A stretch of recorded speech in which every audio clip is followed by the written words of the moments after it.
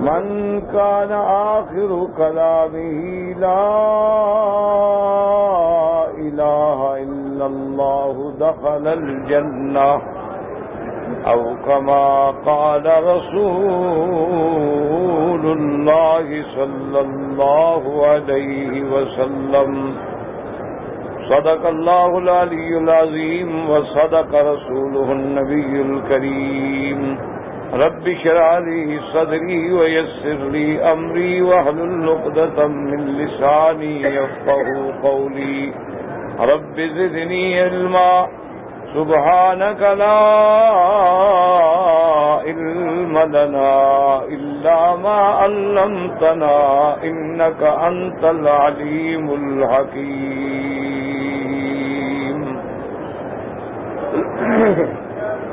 برادران اسلام،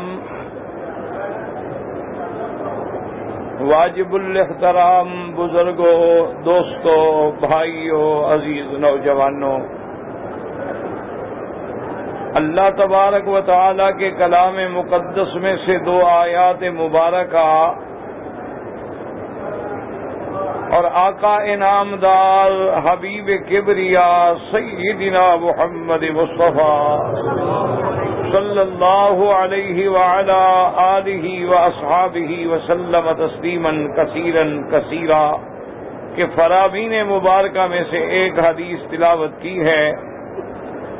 دعا فرمائیں کہ اللہ تبارک و تعالی اس عاجز کو مع الاہل سیت عافیت کاملہ عاجلہ دائمہ اور حق بات بیان کرنے کی توفیق عطا فرمائیں.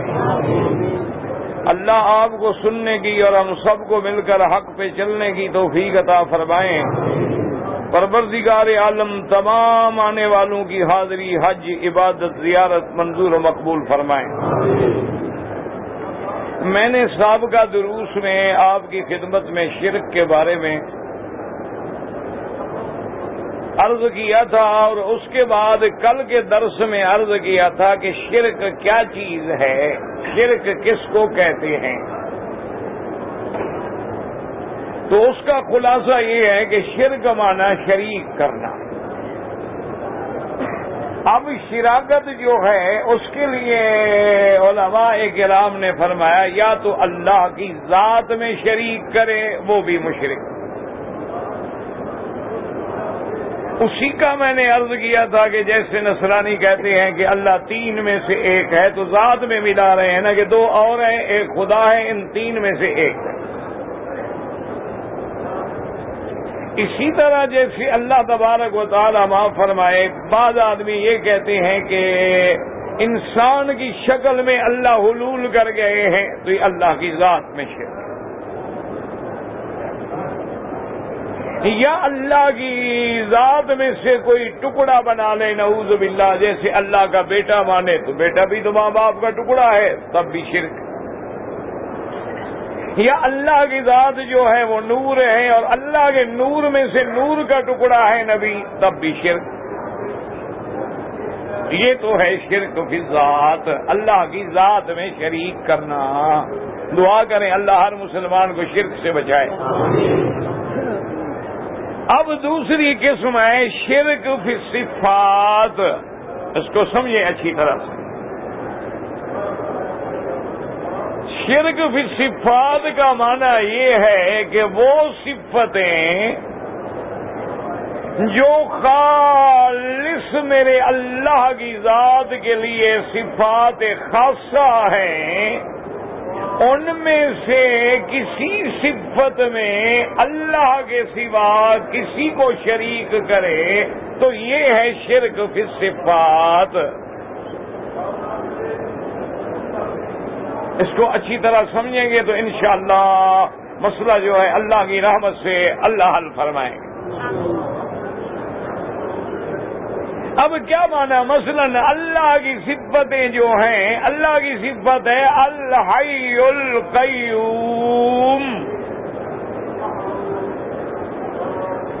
ہر آدمی آیت الکرسی پڑھتا ہے، پڑھتے ہو نا اللہ لا الہ الا هو الحی القیوم. حی مانا زندہ ہے. قیوم مانا کہ ساری کائنات کو تھامنے والا، ساری کائنات کی تدبیر کرنے والا. یہ کس کی صفت ہو گئی؟ اللہ کی. اب اگر اللہ کے سوا کسی اور کو بھی یہی عقیدہ رکھے،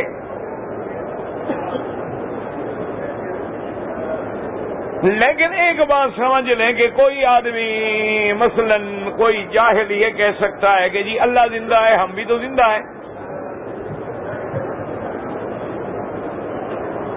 ہماری بھی تو زندگی ہے. لیکن اللہ کی صفت میں نے کیا عرض کیا تھا کہ جیسے اللہ کی ذات بے مثل ہے، لیسا کمثلہ شیء، اس کی مثال کوئی نہیں ہے. کیا مانا؟ وہ زندہ ہے جو زندہ تھا، زندہ ہے، زندہ رہے گا، جس پہ موت کبھی نہیں آئے گی، جس پہ موت. اس لیے اللہ نے قرآن میں ترجمہ کر دیا کہ دھوکہ نہ لگے کہ اللہ بھی زندہ ہے، ہم بھی زندہ ہیں. اللہ نے فرمایا نا، وہ ایسا زندہ ہے کہ لا تأخذہ سنۃ ولا نوم،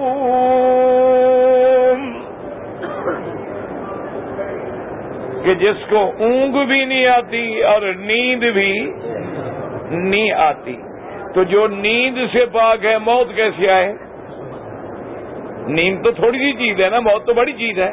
تو جس پہ اچھا نیند تو بڑی چیز ہے، اونگ آ جانا تو بالکل معمولی چیز ہے. جو اونگ سے بھی پاک ہو، نیند سے بھی پاک ہو، تو وہ موت سے تو خود بخود پاک ہو گیا. اس لیے اللہ نے فرما دیا کل من علیہا فان، ہر وہ جو زمین پہ آنے والی مخلوق ہے قابل فنا ہے. وَيَبْقَى وَجْهُ رَبِّكَ ذُو الْجَلَالِ وَالْإِكْرَامِ، صرف اسی کی ذات ہے جو باقی ہے، باقی سب فانی ہے. تو آپ مسئلہ سمجھ آئے نا جی کہ وہ زندہ ہے، ایسا زندہ جس پہ کبھی فنا نہیں آئے گی، جس پہ کبھی موت نہیں آئے گی، جس پہ کبھی نیند نہیں آئے گی، جس پہ کبھی اونگ نہیں آئے گی، جو ہمیشہ باقی ہے، اول ہے، آخر ہے، ظاہر ہے، باطن ہے. اب اسی طرح کا کوئی عقیدہ رکھے نبی میں، ولی میں، بزرگ میں کہ جی وہ بھی ہمیشہ زندہ ہیں، ان پہ بھی موت نہیں آئے گی، تو شرک آ گئی.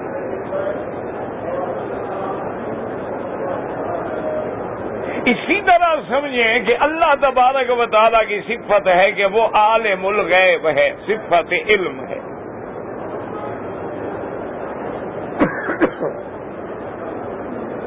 عالم الغیب کس کی صفت ہے؟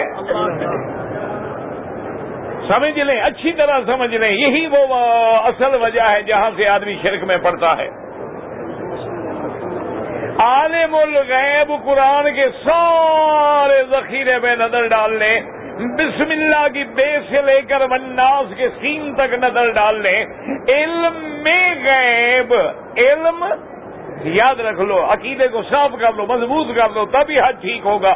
علم غیب، لفظ علم ہو غیب کی طرح مضاف ہو، یہ اللہ کے سوا سارے قرآن میں اور تمام احادیث صحیحہ میں اللہ کے سوا کسی غیر کے لیے ثابت ہی نہیں ہے.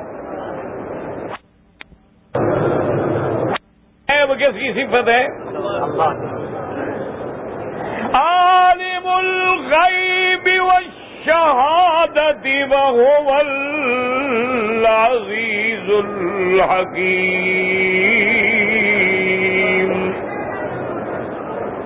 اللہ کی صفت ہے وہ غیب کے جاننے والا، حاضر کے جاننے والا، وہ ہر چیز پہ غالب، وہ حکمت والا. اور کہیں فرمایا وَعِندَهُ مَفَاتِحُ الْغَيْبِ لَا يَعْلَمُهَا إِلَّا هُوَ. فرمایا اسی کے پاس ہے خزان غیب کی کنجیاں. اور یاد رکھو وَإِنْدَهُ یہ حسر کے لیے ہے. اللہ نے یہ نہیں فرمایا کہ مفاتیح الغیب عندہ. اللہ نے فرمایا وَعِندَهُ. کیا مانا کہ صرف اسی کے پاس ہے خزان غیب کی کنجیاں. لا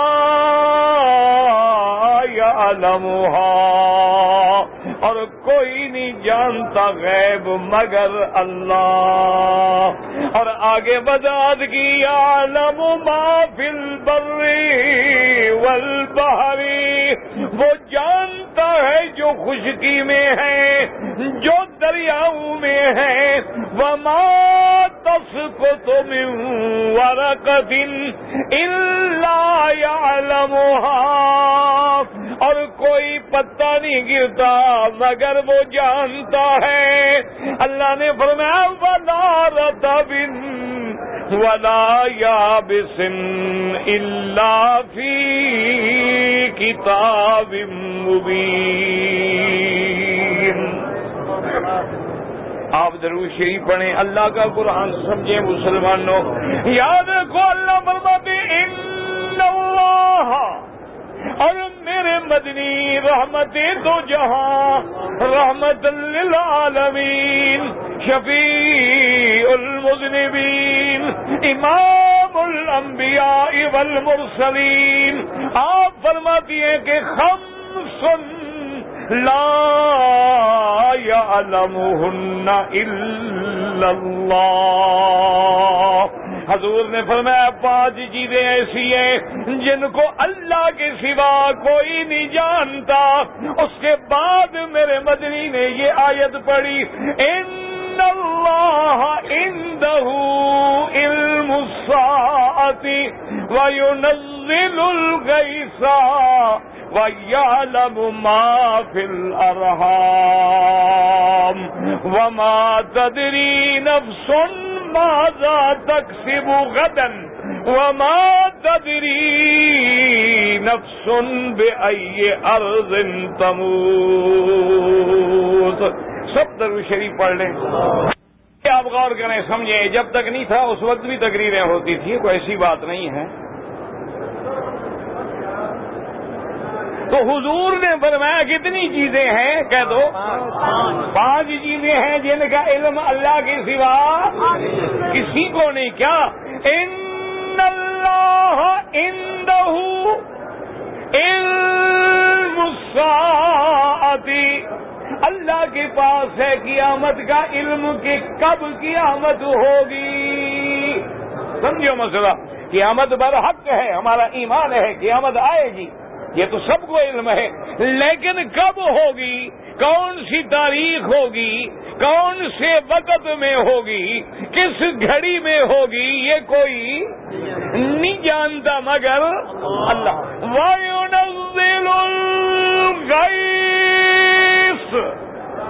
اور بارشوں کا برسنا کب برسے گی, کتنی برسے گی, کس کس جگہ برسے گی, کتنے قطرے گریں گے, یہ ساری تفصیل کا علم کوئی نہیں جانتا مگر سمجھتے جائیں کتنی ہو گئی. وَيَعْلَمُ مَا فِي الْأَرْحَامِ. پوری کائنات میں عورتیں ہیں, جن ہیں, انس ہیں, حیوانات ہیں, ان کے پیٹ میں جو کچھ ہے, ان کے رحم میں جو کچھ ہے, ان کے جاننے والا کون ہے اللہ. یاد رکھ لیں کتنی ہو گئی. وَمَا تَدْرِي نَفْسٌ مَاذَا تَكْسِبُ غَدًا.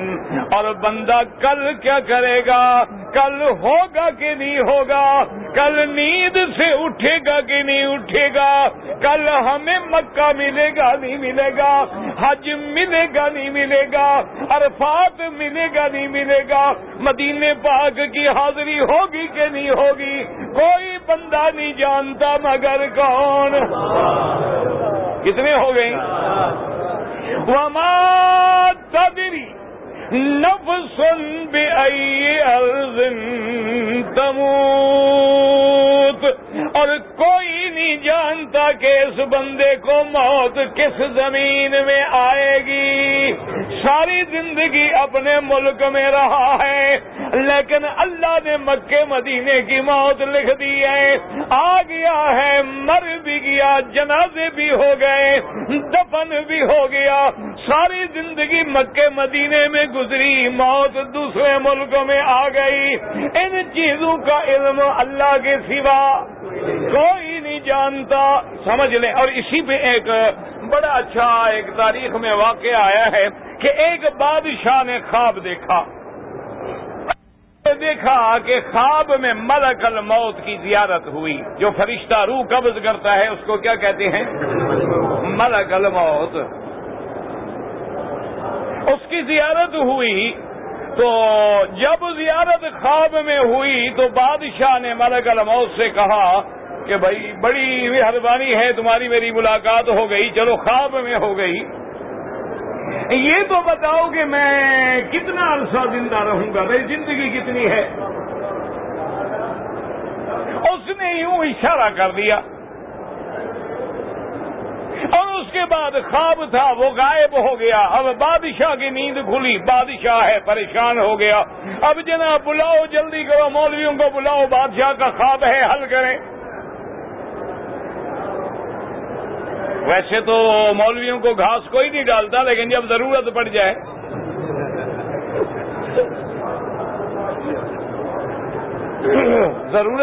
ایمان سے کہیں، کبھی آپ نے جنازہ پڑھانے کے لیے ڈی سی کو بلایا ہے؟ کمشنر کو، ایم اے کو، بی اے کو؟ کیوں؟ ان کو نہیں آتا کیا؟ نہیں، یہ تم کو پتا، تم ماشاءاللہ پڑھے لکھے ملکوں کے لوگ ہو، ہم تو بابا کیا کریں، ہم تو یہاں رہتے ہیں سرزمین عرب میں۔ یہ حضور نے فرمایا ہم تو امتی امی ہیں، لانا نکتب ولا نحسب، نہ لکھنا جانے نہ حساب جانے، ہم تو امی امت کے رہنے والے لوگ ہیں۔ اور باطن غیر عزیز میں جہاں میرے مدنی پاک جب بعثت ہوئی، نہ مدرسہ نہ سکول نہ یونیورسٹی، تم تو بڑے ترقی یافتہ لوگ ہو نا۔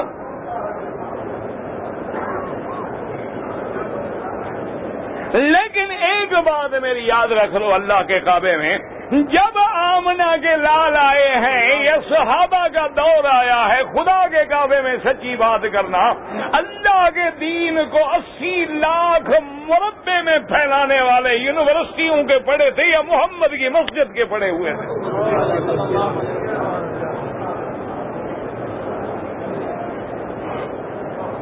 ٹھنڈے دل سے سوچ لو، حضور کے زمانے میں کوئی، اور صدیق عمر عثمان و علی کے زمانے میں ایمان سے کہیں یہ تمہاری کوئی ماسٹر ڈگریاں، کوئی آئی سی ایس، کوئی سی ایس پی، کوئی ایم اے، کوئی پی ایچ ڈی، یہ بلائیں تھیں؟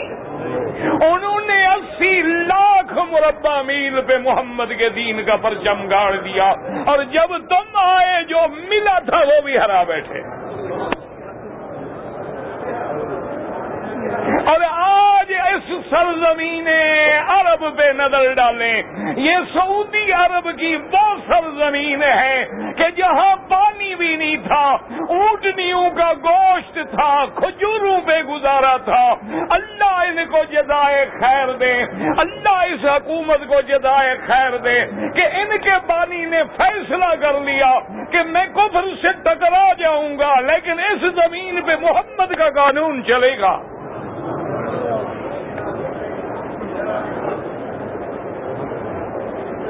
اللہ نے فرمایا کہ اگر تم میرا قانون لائے ہو تو میں زمین کو حکم دے دوں گا کہ وہ بھی سونا اگلے گی۔ اس لیے ہم آج بھی پورے عالم کو یہ دعوت دیتے ہیں کہ نہ امن جمہوریتوں میں ملے گا، نہ سوشلزم میں ملے گا، نہ کسی ازم میں ملے گا۔ آج بھی اگر پوری دنیا کو امن دینا چاہتے ہو، انسانی حقوق دینا چاہتے ہو، اور پوری دنیا کو دہشت سے، خوف سے بچانا چاہتے ہو تو محمد کے پرچم کے نیچے آ جاؤ۔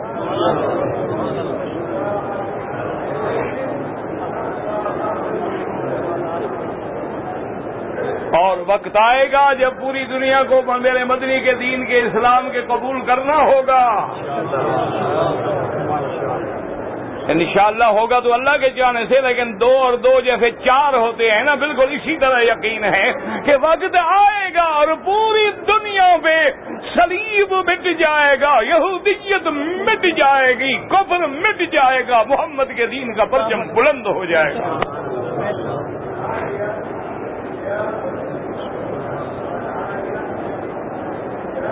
تو اب جناب بادشاہ پریشان ہو گئے، مولویوں کو بلایا.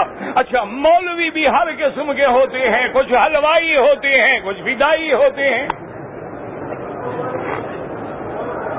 جیسے تمہارے اندر لوگ بھی ہر قسم کے ہوتے ہیں نا ماشاءاللہ. تو مولوی کہاں، کوئی باہر سے آتے ہیں؟ مولوی تم سے پیدا ہوں گے نا، تمہارے معاشرے کا حصہ ہے نا. تمہاری اولادیں مولوی بنے گی تو جیسے ہم ہوں گے مولوی بھی اسی طرح ہوں گے. سیدھی سی بات ہے. جب مصلی پہ محمد مدنی تھا تو آپ کے پیچھے کھڑے ہونے والا صدیق، عمر، عثمان و علی تھا. اسی لیے حضرت علی کہہ دو رضی اللہ عنہ.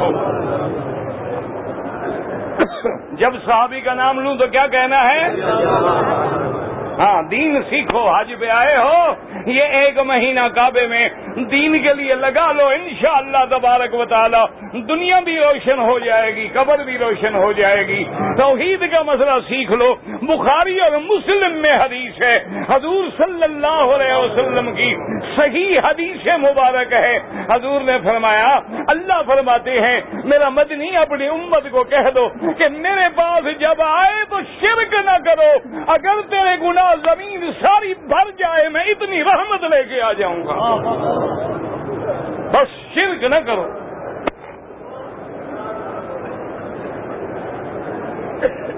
یہ نہیں چلے گا اب یا تو حج نہ پڑھو. اگر حج پڑا ہے اب یہ نہیں چلے گا کہ لبیک لا شریک لک لبیک اور داتا بچڑا دیوا کلندر میں ہر نظر میں ہر دی فرما معین الدین چشتی میری کشتی کو پار لگا اور لبیک لا شریک لک. اللہ فرماتا ہے مردود ہے، منافق ہے، تیرا حج کوئی قبول نہیں. کھری بات سنو اللہ کے کعبے میں. یہ جو اوپر سے مولوی صاحبان چینی لگا کے تمہیں شوگر کوٹڈ مسئلے بنا کے دیتے ہیں، وہ مسئلے حل نہیں ہوتے. یا اللہ کا بن یا غیروں کا بن.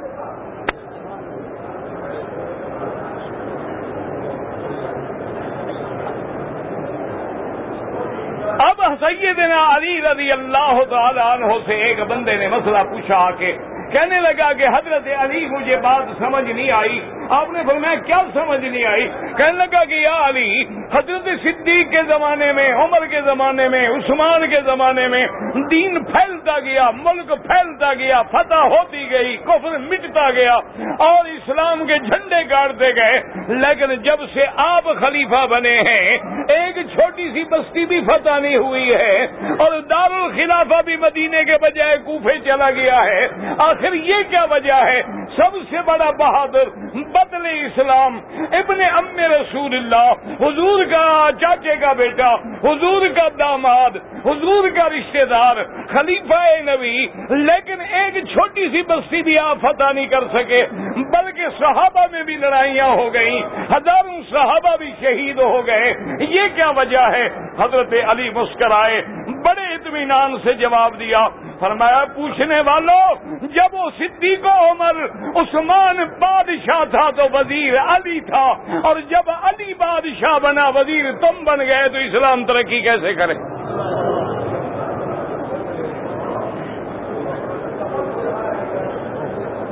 تو جب مقتدی تم ہو تو مولوی بھی تو مکی جیسا ملے گا. اسی لیے تو گاڑی چلتی نہیں. ایک آدمی کہتا ہے بس میاں 11ویں شریف کیا کرو، بہت چکروں شکروں میں نہ پڑو، بس میلاد شریف کرا لیا کرو، مشکلیں سب حل ہے، نماز کی ضرورت ہی کوئی نہیں.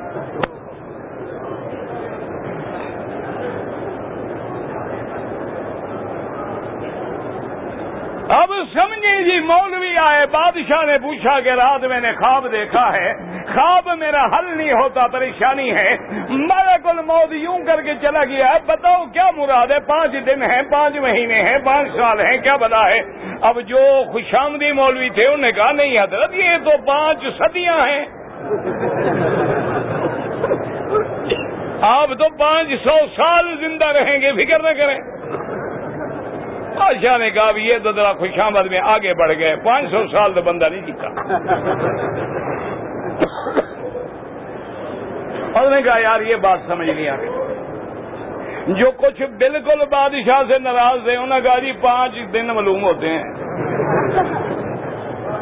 میں نے کہا نا ہر قسم کے مولوی تو ہر قسم کے ہوتے ہیں، سرکار والے بھی ہوتے ہیں، تنخواہ والے بھی ہوتے ہیں، دربار والے بھی ہوتے ہیں، علماء سو بھی ہوتے ہیں، علماء حق بھی ہوتے ہیں۔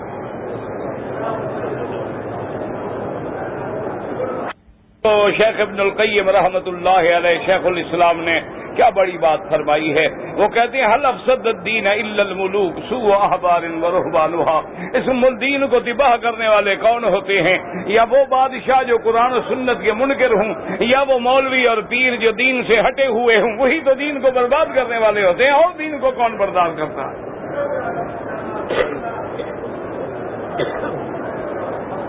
اب جناب جب مسئلہ بالکل حل نہ ہوا، بادشاہ کا اطمینان نہ ہو، تو امام ابو حنیفہ رحمت اللہ علیہ کے شاگردوں سے رجوع کیا گیا۔ اب بھی بعد میں جتنی دوڑ کرے، دھوپ کرے، جتنا بھاگے، جدھر جائے، خدا کی قسم ہے جب ضرورت پڑے گی، جب مسئلہ پیش آئے گا تو تمہیں 4 ائمہ کے دروازے سے کسی کے دروازے پہ آنا پڑے گا، یا امام ابو حنیفہ کی فقہ کھولو گے، یا مالک کی، یا شافعی کی، یا احمد ابن حنبل کی رحمت اللہ علیہم، اللہ ان کی قبروں پہ کروڑوں رحمتیں فرمائے۔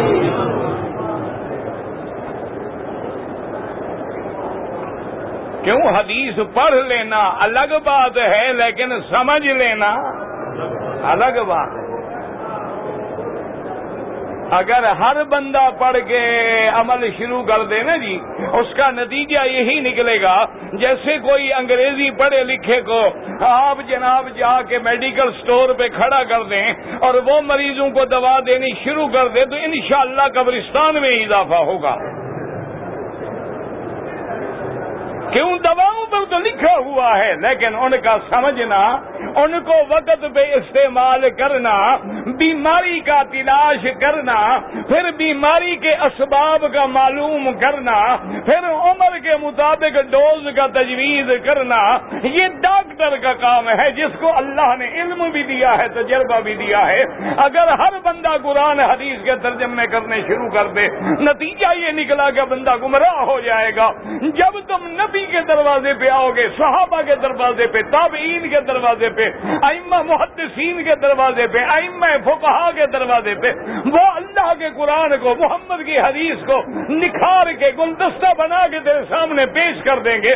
جیسے باغ میں سارے پھول کھلے ہوتے ہیں، کہیں چمپا ہے، کہیں موتیا ہے، کہیں نرگس ہے، کہیں گلاب ہے، لیکن مالی چن چن کے گلدستہ بنا کے سنوار کے تیرے سامنے رکھتا ہے۔ یہی کام فقہا کا ہے کہ فرمان خدا کا ہوتا ہے، حدیث محمد مصطفیٰ کی ہوتی ہے، وہ اس کو نچھار کے، سنوار کے، بنا کے امت کے سامنے رکھ دیتے ہیں۔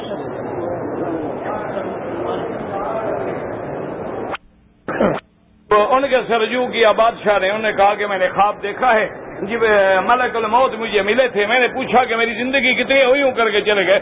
اس نے کہا بادشاہ غم نہ کرو، کیوں پریشان ہو گئے؟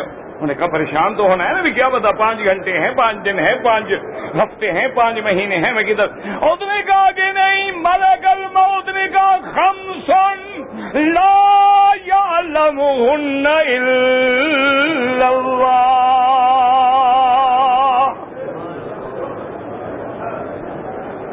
انہوں نے کہا بادشاہ سلامت، اس نے تو یہ کہا یہ 5 چیزیں ہیں جن کا علم اللہ کے سوا کسی کو نہیں، تو میں کیسے بتاؤں؟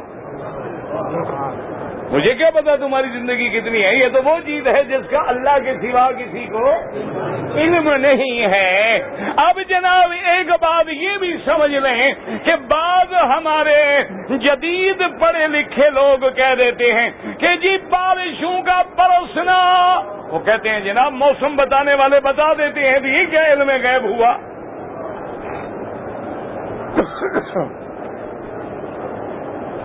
یہ بڑا دھوکہ لگتا ہے۔ وہ کہتے ہیں جی موسمیات والے بتا دیتے ہیں کہ اگلے 24 گھنٹوں میں گرج چمک ہوگی اور بارش کا بھی امکان ہے، اور شمالی علاقوں میں ہوگی، جنوبی علاقوں میں ہوگی، اونچائی پہ ہوگی، اترائی پہ ہوگی، یہ تو لوگ بھی بتا دیتے ہیں۔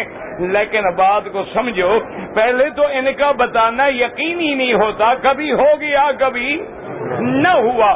دوسرا ان کا بتانا ہے آلات سے، کہ جیسے مثلا آپ سے کوئی پوچھے جی مدینہ منورہ کتنا دیر لگے گی، تو آپ کہیں گے جی اگر بس پہ جائیں تو 6 گھنٹے لگ جائیں گے، کار پہ جائیں تو 4 گھنٹے لگ جائیں گے، ہوائی جہاز پہ جائیں تو پونا گھنٹہ لگ جائے گا۔ یہ تو علم غیب نہیں ہے، چونکہ سفر معلوم ہے، سفیر معلوم ہے، تو علم غیب کیا ہوا؟ یہ ہے ما تحت الاسباب، جو چیزیں اسباب کے تابع بتا دی جائیں وہ علم غیب۔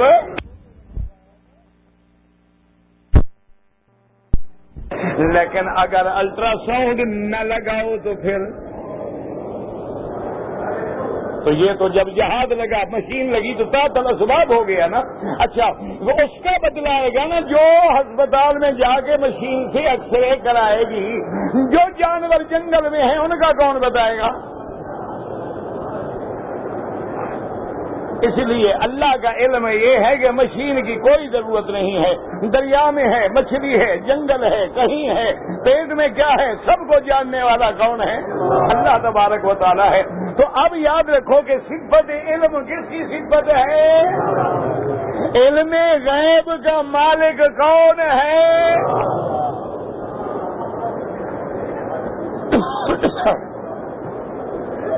اور اسی طرح یاد رکھیں، حدیث ہے میرے بدری محمد مصطفیٰ، درود شریف پڑھو گے تو میں حدیث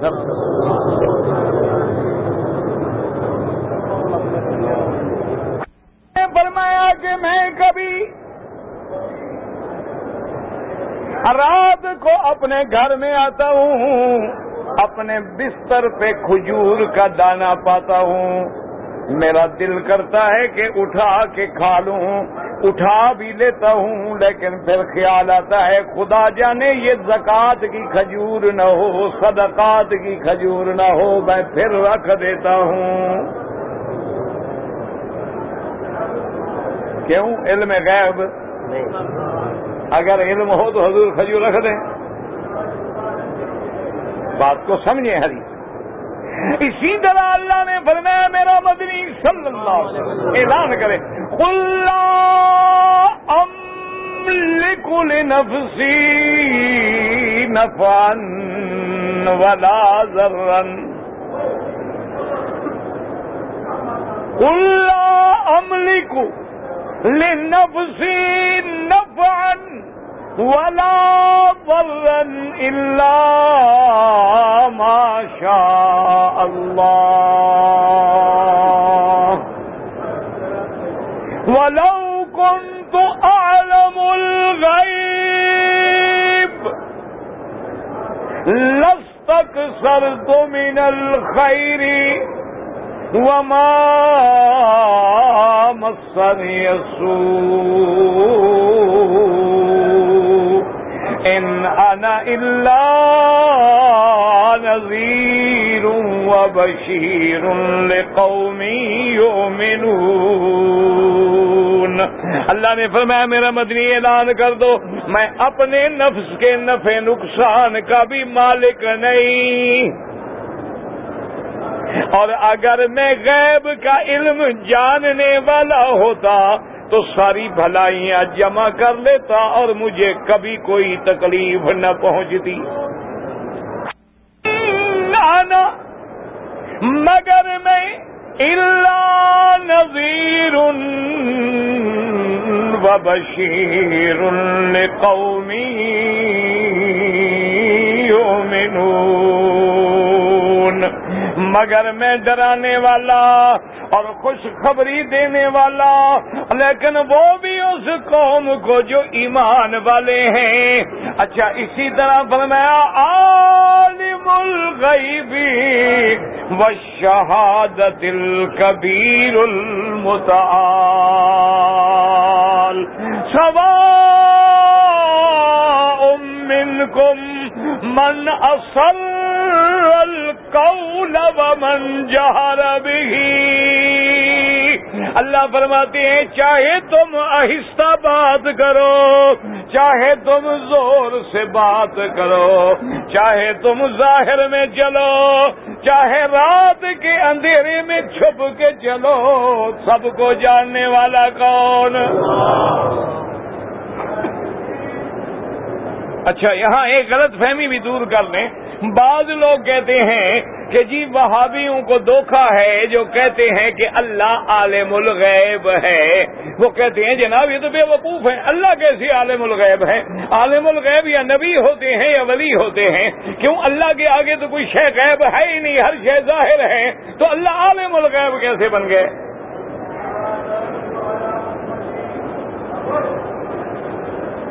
سمجھ آ گئی بات کہ نہیں آ گئی؟ اعتراض دماغ میں رکھ لو۔ آج دنیا میں ہدایت کی بات بہت تھوڑی ملتی ہے اور گمراہی کے ہر طرف چرچے ہیں۔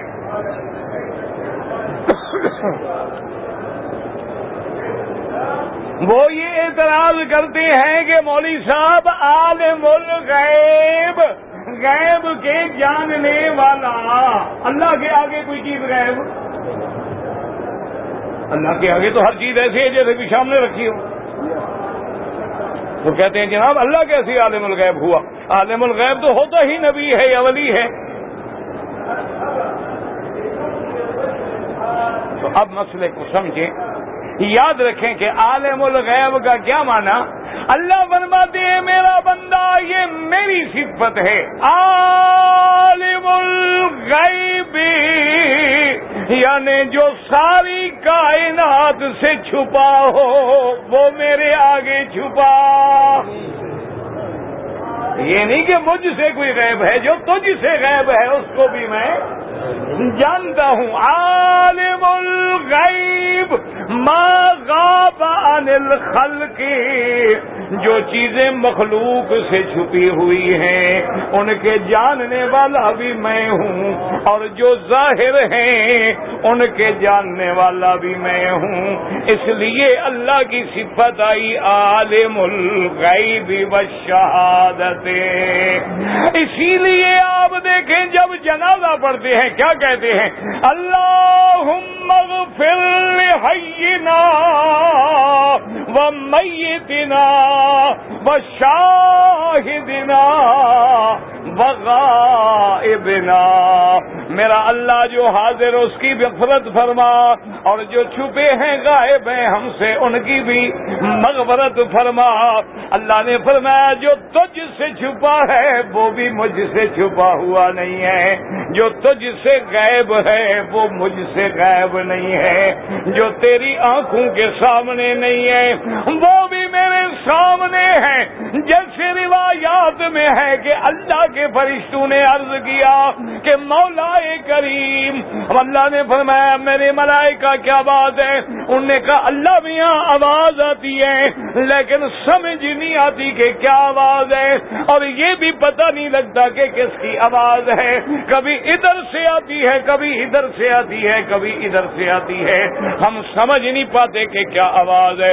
اللہ نے فرمایا میرے ملائکہ چونکہ تم غیب نہیں جانتے ہو، تمہیں پتہ کوئی نہیں ہے، یہ آواز میرے بندے میرے نبی یونس کی ہے، وہ مچھلی کے پیٹ میں قید ہے، اور مچھلی کبھی ادھر جاتی ہے کبھی ادھر جاتی ہے کبھی ادھر جاتی ہے، تم نہیں جانتے ہو لیکن میں جان رہا ہوں۔ اب دیکھیں فرماتی ہے اللہ کا قرآن کھول کے دیکھ لیں، وَظَنُّونَ إِذْ ذَهَبَ مُغَاضِبًا فَظَنَّ أَن لَّن نَّقْدِرَ عَلَيْهِ فَنَادَىٰ فِي الظُّلُمَاتِ۔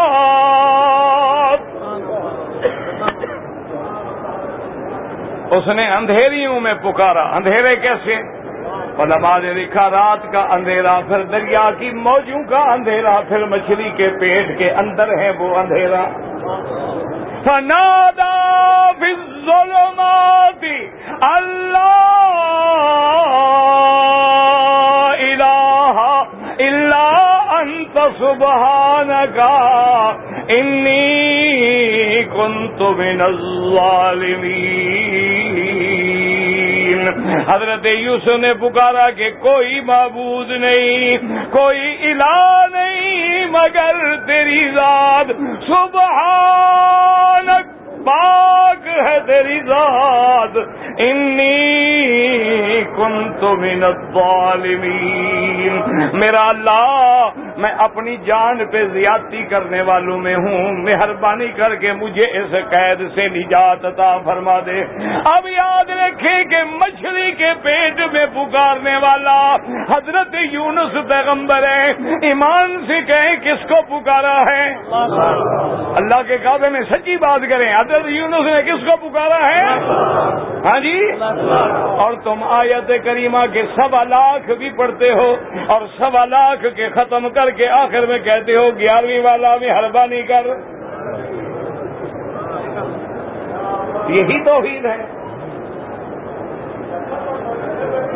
نا، اسی کا نام توحید ہے. ماشاء اللہ سبحان اللہ. اور آیت کریمہ کہتے ہیں جی 1,25,000 دفعہ پڑھو تو ساری مشکلیں حل ہو جاتی ہیں. اور حل کے لیے آیت کریمہ پڑھ رہے ہو جس میں ہے کہ نبی کہتا ہے تیرے سوا کوئی نہیں، تیرے سوا کوئی نجات دینے والا نہیں، اندھیروں سے نکالنے والا نہیں. آیت وہ پڑھ رہے ہو، چاہتے ہو کہ اللہ ہمیں نکالے لیکن ساتھ شریک بھی کر لیتے ہو. اللہ بھی آیت کریمہ بھی پڑھی ہے لیکن اپنے پیاروں کے صدقے میں، پیران پیر کے صدقے میں میں انشاءاللہ 11ویں دیتا رہوں گا، میری مشکل حل کر. یہ توحید ہے. اگر اسی کا نام توحید ہے تو پتہ نہیں شرک کی دم ہوتی ہے، سینگ ہوتے ہیں. خدا کے لیے اللہ کے دین کو سوچو اور سمجھو. سیدہ صدیقہ عائشہ کہہ دو رضی اللہ اور بہنیں بی بی عائشہ کی بات سنیں اور سمجھیں. دعا کرو اللہ ہماری بیٹیوں کو بی بی عائشہ والا، بی بی فاطمہ والا حیا نصیب کرے.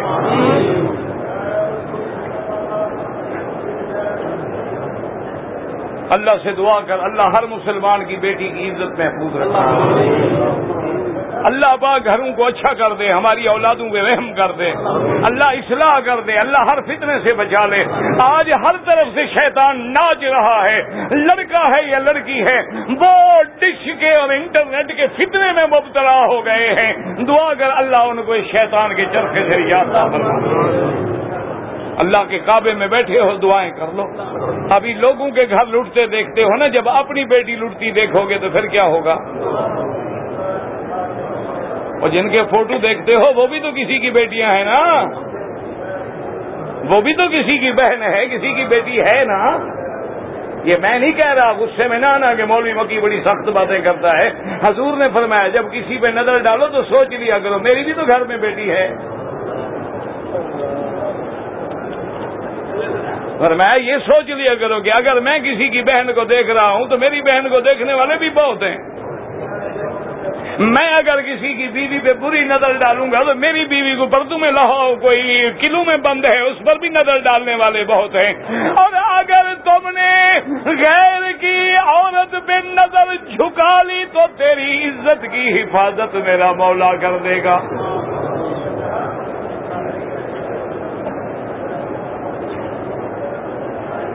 اب دیکھیں بی بی عائشہ صدیقہ رضی اللہ عنہا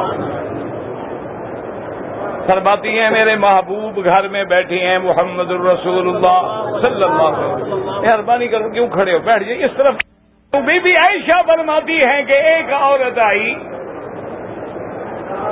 اور حضور کی خدمت میں آنے کے بعد عورت ہے، پکی عمر کی ہے، بوڑھی ہے. اس نے کہا کہ یا رسول اللہ صلی اللہ علیہ وسلم میرے خاوند نے میرے اوپر بڑا ظلم کیا ہے. آج اس نے مجھے کہہ دیا کہ تم میری ماں کی طرح ہو، حرام ہو مجھ پر. انہوں نے کہا یا رسول اللہ میں کدھر گیا ہوں، میں اب بوڑھی ہو گئی، اس نے مجھے ماں بنا لیا، اب میرے ساتھ کوئی شادی کرے گا اس عمر میں؟ یا رسول اللہ میرے بدن سے اس کے بچے ہیں، اولاد ہیں، اب میری جوانی کھا گیا، میری جوانی لوٹ لی، جب میں بوڑھی ہو گئی تو اب کہتا ہے میری ماں ہو تم۔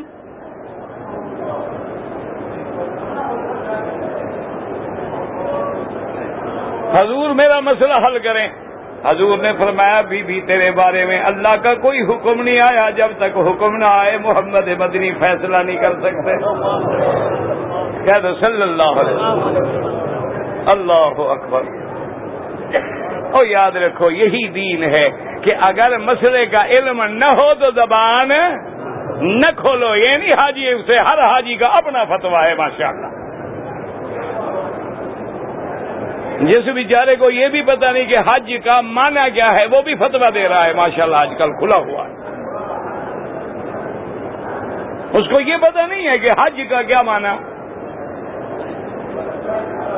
اس کو یہ پتہ نہیں ہے کہ صفا کو صفا کیوں کہتے ہیں، مروہ کو مروہ کیوں کہتے ہیں، حجر اسود کو اسود کیوں کہتے ہیں، اور مینا کو مینا کیوں کہتے ہیں، یہ پتہ نہیں، لیکن مسئلے بتا رہے ہیں ماشاءاللہ، ٹھکا ٹھک مسئلے بتا رہے ہیں۔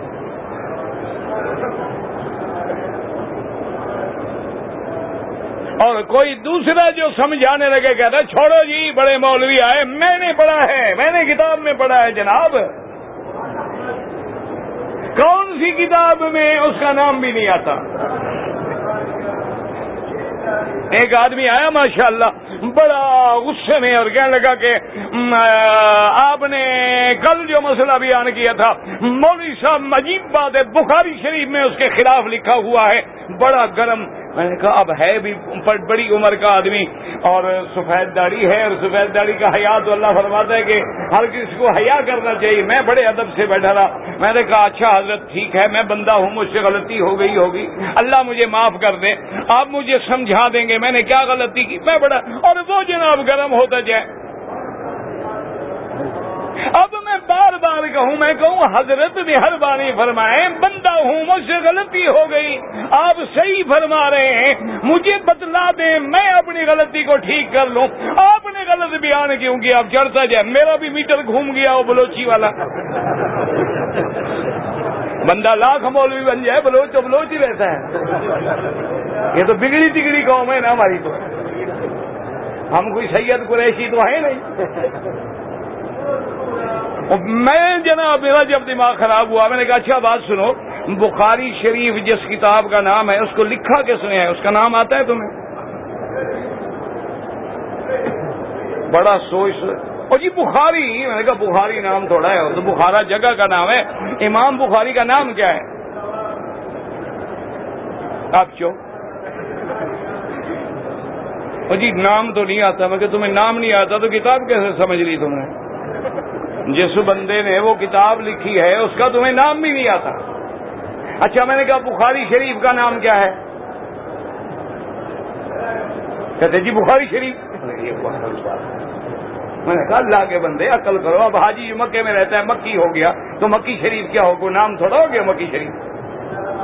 مدینے میں رہنے والا مدنی ہو گیا تو مدنی شریف کوئی نام تو نہیں ہوتا نا، نام تو بتلاؤ نا، امام بخاری کا نام کیا ہے؟ کہتا ہے جی وہ بھی نہیں آتا۔ میں نے کہا بخاری شریف کا نام کیا ہے؟ کتاب کا اصل نام کیا ہے؟ بخاری تو بخاری شریف کی نسبت سے ہے۔ کہتا ہے جی نام بھی نہیں آتا۔ تو میں نے کہا تم بوڑھے آدمی، اب بہتر یہی ہے کہ تشریف لے جاؤ،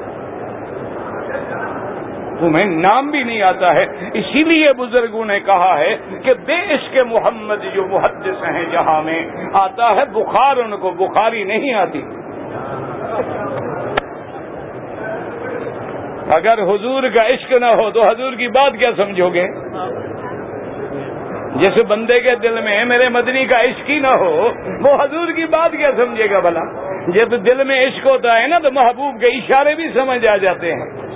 جب دل میں محبت ہوتی ہے نا تو وہ آدمی چاہے بات بھی نہ کرے، وہ آدمی چاہے آنکھ سے اشارہ بھی نہ کرے، بندہ سمجھ جاتا ہے کہ وہ کیا کہنا چاہتا ہے۔ اسی طرح جن کے دل میں عشق محمد مصطفیٰ ہے ان کو حدیث سمجھ آتی ہے۔ دعا کر اللہ ہمیں بھی حضور کی غلامی نصیب کر دے، اللہ ہمیں بھی حضور کی محبت نصیب کر دے، اللہ ہمیں بھی حضور کی اتباع نصیب کر دے، اللہ ہمیں بھی حضور کی حدیث کی سمجھ نصیب کر دے۔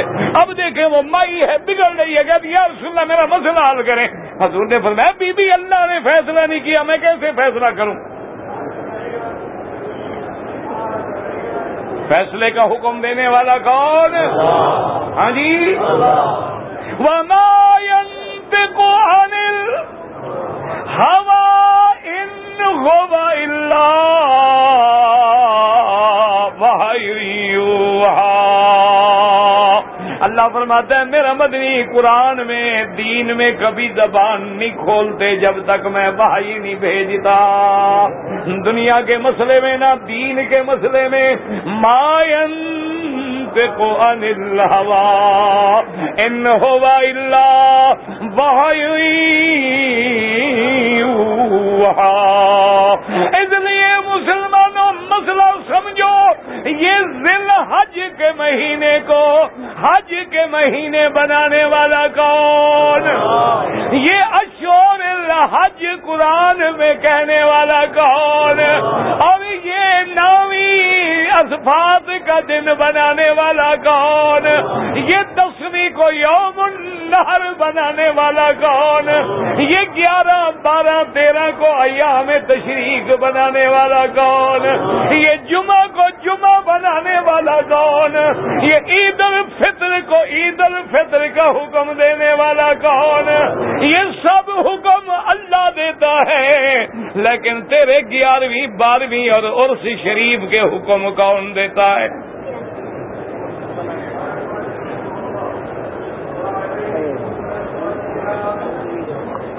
اللہ کے بندے خیرات کرنی ہے، سارا سال خیرات کرو، تمہیں کوئی خیرات سے روکتا ہے؟ خیرات منع نہیں، مسئلہ سمجھو۔ ہم کہتے ہیں یہ دن مقرر کرنے کا اختیار اگر اللہ نے مقرر نہیں کیا، میرے مدنی نے مقرر نہیں کیا، تم کرو گے تو وہ دین نہیں ہوگا، بے دینی ہوگی۔ یاد رکھو دنیا کا کوئی مذہب کوئی عالم نہیں روکتا، سارا سال خیرات کرو، بزرگوں کو ثواب بھیجو، اولیاء اللہ کو ثواب بھیجو، والدین کو ثواب بھیجو، کون منع کرتا ہے؟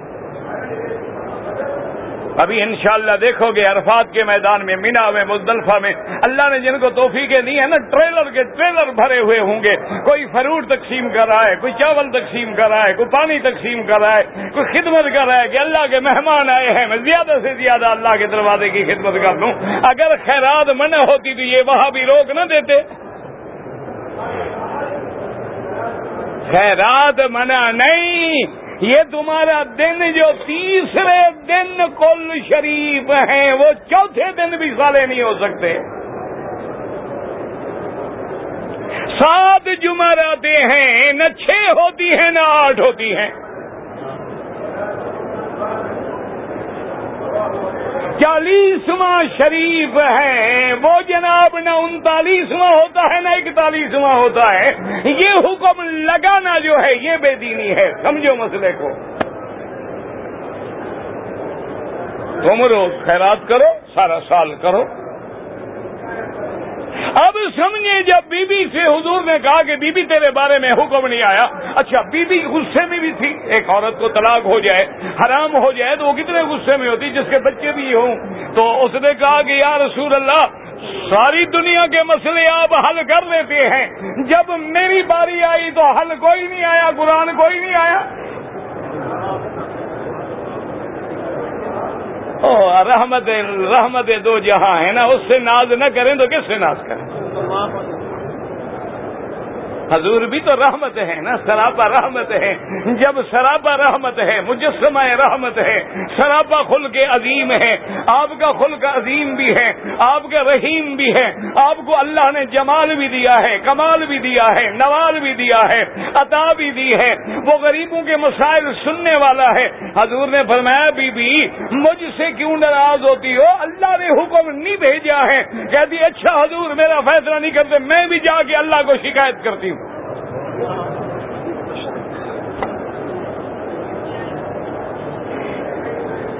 اور بی بی چلی گئی۔ ابھی بی بی نکلی ہے گھر سے اور اللہ نے جو جبریل بھیج دیا کہ جاؤ میرے مدنی کے پاس کہ اس بڑھیا کی وجہ سے قیامت تک آنے والے سب عورتوں کا مسئلہ ہم نے حل کر دیا ہے. کہ اگر مسئلہ تم بھی سمجھ لو کہ اگر خدا نہ کرے کوئی بندہ اپنی بیوی کو غصے میں آ کے کہہ دے کہ تم میرے لیے ماں ہو یا تم میرے لیے بہن ہو تو وہ ہمیشہ کے لیے حرام نہیں ہو جاتی, وہ اس کی ماں نہیں بن جاتی, وہ اس کی بہن نہیں بن جاتی, لیکن کفارہ اظہار اس کو ادا کرنا پڑے گا. اور کفارہ کیا ہے؟ یا تو ایک غلام خرید کے آزاد کرے, آج کل غلام تو ملتے نہیں, یا 2 مہینوں کے لگاتار روزے رکھ لے, اور اگر روزے نہ رکھ سکتا ہو تو 60 مسکینوں کو کھانا کھلا دے, تاکہ پھر جو ہے کفارہ ادا ہو جائے گا. بیوی رہے گی, کسی کے کہنے سے نہ ماں بن جاتی ہے نہ بہن بن جاتی ہے, لیکن کلمہ ایسا ہے کہ ماں بندے پہ حرام ہے تو گویا اس نے زہار کیا ہے, تو اللہ نے اس کے لیے سزا رکھی ہے کہ آئندہ کوئی بندہ اپنی زبان سے ایسا کلمہ جو ہے بیوی کے ساتھ استعمال نہ کرے. تو اللہ نے یہ مسئلہ بھیج دیا, اور قرآن مبارک ہے, اور اس سورت کا نام کیا ہے؟ سورت مجادلہ. مجادلہ کا معنی جدال سے, یعنی وہ قصہ جس میں ایک عورت میرے مدنی سے جھگڑا کر رہی ہے.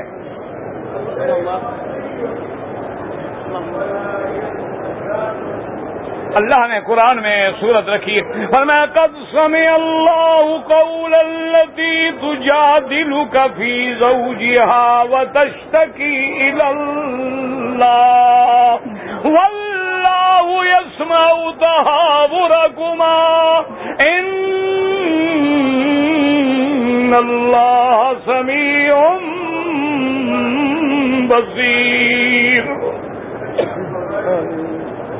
اللہ نے فرمایا قد سمع اللہ, میرا مدنی اللہ نے سن لیا ہے عرشوں پہ. وہ جو تیرے ساتھ بی بی جھگڑ رہی تھی نا, اور تیرے ساتھ اپنے خاوند کے مسئلے میں لڑ رہی تھی, ہم نے اس کی فریاد سن لی ہے, اور وہ مجھے اللہ کے پاس درخواست کر رہی تھی, ہم نے سب سن لیا ہے. سننے والا بھی میں ہوں, دیکھنے والا بھی میں ہوں, مجھے سارا پتہ چل گیا ہے, میں نے سن لیا ہے. جب یہ قرآن کی آیت اتری, اب بی بی عائشہ کی بات یاد رکھیں. بی بی عائشہ کہتی ہے سبحان الذی وسع سماہ, کہتی ہے میرا اللہ پاک ہے تیری ذات. میں مدنی کے ساتھ کمرے میں بیٹھی ہوں, میں نے بھی آدھی بات سنی آدھی بات نہیں سنی, میں نے بھی کچھ سمجھی کچھ نہیں سمجھی, لیکن شان تیری ہے کہ تو نے عرشوں پہ سن لی فریاد.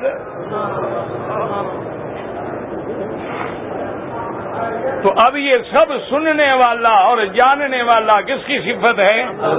سارے قرآن میں دیکھ لیں, ان اللہ بکل شیء علیم, کان اللہ بکل شیء علیما, عالم الغیب والشہادہ, یعلم ما بین ایدیہم وما خلفہم. اللہ پاک نے قدم قدم پہ ایک ایک آیت میں فرمایا, اور آخر میں فرماتی ہے قل لا یعلم من فی السماوات,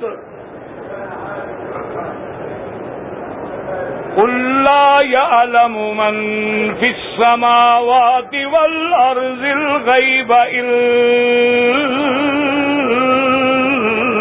إلا الله وما يشعرون أيان يبعثون. اللہ نے فرمایا میرا مدنی اعلان کر دو, قل لا يعلم, کوئی نہیں جانتا آسمانوں میں زمینوں میں علم غیب کوئی نہیں جانتا مگر, سمجھو مسئلے کو, علم غیب کا مالک کون؟ اب سارا قرآن دیکھو, اللہ فرمائیں گے اطلاع علی الغیب, اللہ فرمائیں گے اظہار عن الغیب, اللہ فرمائیں گے انباء عن الغیب. اللہ فرماتے ہیں میں چاہوں تو نبیوں کو غیب کی خبروں کی اطلاع دے دیتا ہوں, میں چاہوں تو ان پہ غیب کھول دیتا ہوں, میں چاہوں تو ان کو غیب کی خبریں وحی کے ذریعے پہنچا دیتا ہوں. اطلاع دینا ظاہر کر دینا، خبر پہنچا دینا الگ چیز ہے اور علم کا ہونا الگ چیز ہے۔ اب دیکھیں میری جیب میں مثلاً ایک چیز ہے، اب تیرے آگے غیب ہے، تجھے پتہ نہیں کیا ہے، میں اگر ظاہر کر دوں تو اب یہ غیب نہیں ہوگا، یہ اظہار عن الغیب ہے، یہ اطلاع علی الغیب ہے۔ میری بیٹیاں بہنیں چلی جائیں، نماز کا وقت ہو گیا ہے تو ان کو نماز خراب وہ نماز سیکھو۔ اور رش ہے، طواف میں دھکے لگتے ہیں، دور بیٹھ جاؤ، کہو اللہ میاں رش ہو گیا ہے، غیر بندوں کے ہاتھ لگتے ہیں، میں عزت بچانے کے لیے بیٹھی ہوں۔ اللہ فرماتا ہے میری بندی دور سے دیکھتی رہے، تجھے عزت بچانے کے ساتھ عزت بچانے کا بھی اور طواف والوں کا بھی ثواب عطا فرما دوں۔ کوئی دھکے کھانے کی ضرورت نہیں، پریشان ہونے کی ضرورت نہیں۔ مسئلہ سمجھو، اللہ نے نبیوں پہ غیب کھولا ہے، اللہ نے انبیاء کو غیب پہ اطلاع دی ہے، اللہ نے انبیاء پہ بعض غیب کی چیزیں ظاہر کر دی ہیں۔ جنت غیب ہے، جہنم غیب۔